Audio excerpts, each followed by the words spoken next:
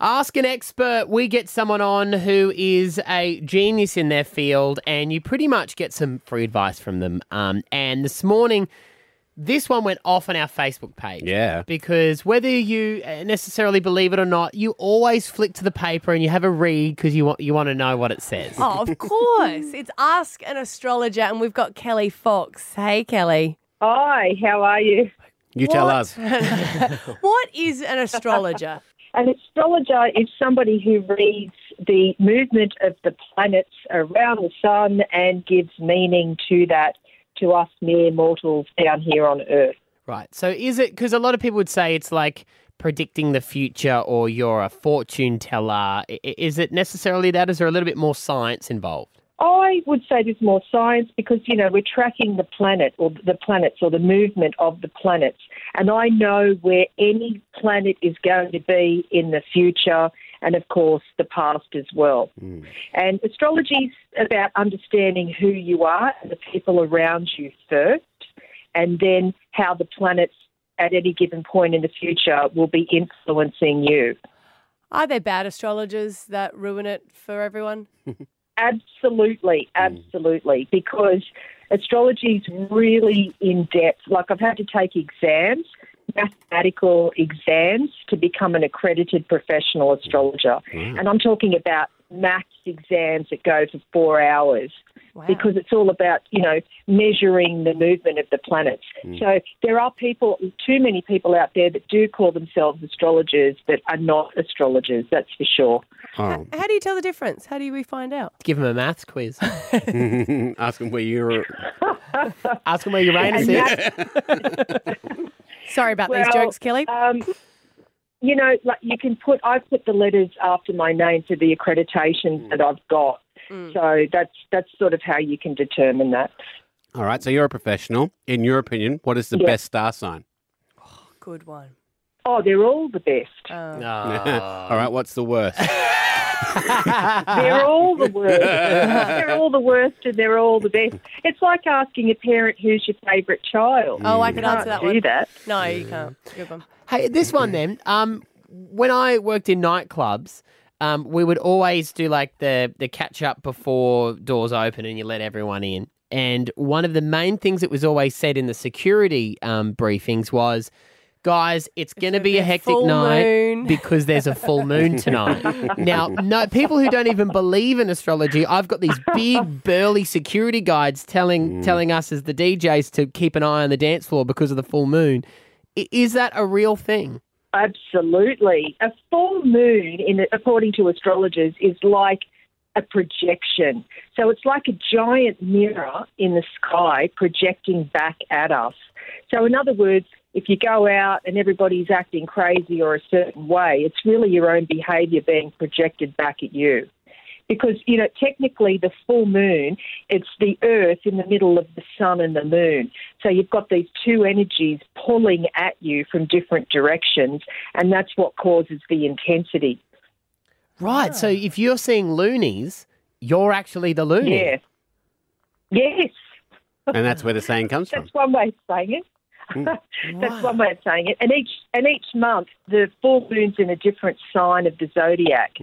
So that means that every full moon's different depending on what sign or what else is in your astrology chart that will be affecting you with that particular full moon. And of course, twice or three times a year we have supercharged full moons, which are known as lunar eclipses. And that's where the fun really begins. Kelly, if you are dating someone or even married to someone and you check out your star signs and see your compatibility, is it always what it is? Is there any way that you could work through it if you're living with someone who in the star signs doesn't seem as compatible? Yeah, and the star signs are a really great place to start with compatibility, but there's just so much more to someone than their star sign. So basically, the star sign is the sun in the sign. Then you've got the moon all the way through Pluto in different signs depending on, your date, time and place of birth. So in other words, sun signs, great place to start, but there is just so much more to it. So if you read that, your sun signs are not compatible, well, then maybe your moon signs or your Venus signs, which is love, or Mars, which is passion. Maybe they're super compatible, so then the sun signs don't matter as much. What about if you were induced or you had a C-section and your child was supposed to be a star sign, or you personally were supposed to be a star sign, and you moved? And it all depends on the very first moment of your breath here on this earth. So it doesn't matter if you're early or late or whatever it is. It's that moment of your first breath. That's where you record the date of birth, the time of birth. We've got so many questions for you. Keep asking. I love it. I'm a Leo. Am I going to make lots of money and retire rich? Right, forget it. She needs to know when you're born as well. Actually, Leos are a little bit off the hook this year because the past couple of years were a lot more intense. For Leos, Taurus, Scorpio and Aquarius. Sweet. So there's a bit of a reprieve at the moment. All right, well, we've got a stack of people on the line right now, Kelly Fox, the astrologer, who are keen to ask you questions for Ask an Expert. Nat in Albion, what is your question for Kelly Fox? Hi, this might be a silly question, but I was wondering, what are the chances of Scorpios finding a soulmate this year? Well, that's a great question because 2020, as we all know already, is a giant year for change. And we've got Saturn, the planet of karma, moving into Aquarius in the next few days, which is a really huge deal. So for Scorpios, it's all about making changes, but to be able to do that because you're a fixed sign and with Saturn in Aquarius, that's also very fixed energy. You've got to let go of something first before you can bring the new relationship or the new situation into your life. So it's going to be really important, and it might be quite challenging because of the new energy of Saturn coming in to sort of let things go that are no longer working, which is really hard for Scorpio because Scorpio really does hold on tight and is a very loyal sign. But this is a test this year to let go of things as hard as that may be. Our executive producer is really taking that on board too because she's crying at the moment. She's a Scorpio and her partner actually has to move country for his work. So she's...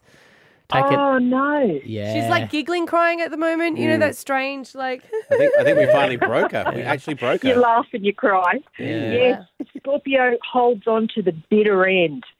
So it's like, this is the test for Scorpio to let go. You hearing that? I mean, if she could stop saying letting go, it'd be real good. Did you expect 2020 to be such a mess, Kel? Absolutely. We started off the year, like the first few days into January 2020, we had a lunar eclipse, and as I just said before, they're one of the most intense things that we can have in astrology. And then on the 13th of January, we had this major thing, which is called a Saturn-Pluto conjunction. So basically Saturn and Pluto came together, and the cycle of Saturn and Pluto, September 2001, if you can remember that, Saturn was opposite Pluto. So we had major intense stuff going on in the world. And now in the cycle, again, they've come together instead of being opposite. And so it's created this giant intensity for 2020. Cass from Wellington Point, you're on with Kelly Fox, the astrologer. What would you like to ask her? Hi, so I am a Leo, sorry, and I'm just wondering, is there someone who I'm, more compatible with, or is there maybe like a star sign that I should be definitely avoiding? So for Leos, the most compatible signs are the air signs and the fire signs. And so the fire signs are Aries and Leo, but I wouldn't necessarily always put Leo with Leo because, Leo being the king or queen of the jungle, sometimes there's a bit of like battle for dominance. So basically Aries and Sagittarius, the other two fire signs, and then the air signs are also really great for Leo, and that's Gemini, Libra and Aquarius. The signs that Leo has trouble with, Taurus, Scorpio and Aquarius is the opposite sign. So with Leo and Aquarius, when it's good, it's great, and when it's not, it's not. Okay. Helen in Ashgrove, you're on with Kelly Fox. What's your question? Hey Kelly, I just wanted to know if it means anything if your menstrual cycle syncs up with the full moon. I've heard that a lot of times, and it just means that I believe that you're more in sync with the natural world and what's going on. Oh. It's sort of like, and in that case, listen to your own instincts throughout your life, because, the lunar cycles and, women's cycles are all really should be tied in together. So there's no coincidence there at all. So trust your own instincts. Right. Listen to your own intuition. Is that a good response, Helen? That's really good, thank you. That's our co-worker, Abby, She pretending has to be been Helen. desperate to get on for this. And what's ironically, they've written Helen like 56. Oh, there she is in the other I don't even studio. know if she's getting a menstrual period anymore. That's right. Okay, good to know. Thank you. We'll start calling her Helen. Candy is her name. She works as a producer on our show. She's been fanging for this segment. I always thought she was a werewolf. Well, there we go. Very interesting Very stuff. fascinating. Kelly Fox, you are an astrologer and you can keep up to date with everything. You've got your website, astrology.tv. Thank you so much for coming on this morning. Thanks for having me. It was an absolute pleasure.